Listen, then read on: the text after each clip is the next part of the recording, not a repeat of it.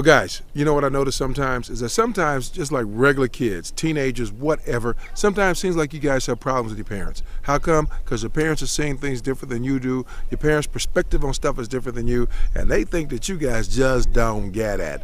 Now, out of curiosity, how many of you have ever had a situation where your parents are on your last dangling nerve?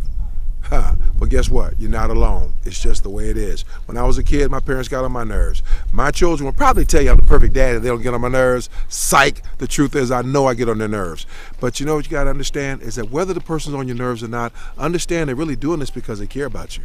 Understand that parents are human too and they make mistakes. And so they may be wrong sometimes, but let it go. Let it go. We got to have patience with people. One of the things you have to learn, if you get married one day, you're going to have patience with people. Sometimes you just got to let it go and move on with life. All right? So come on, y'all. Let it go. Let it go. Let it go.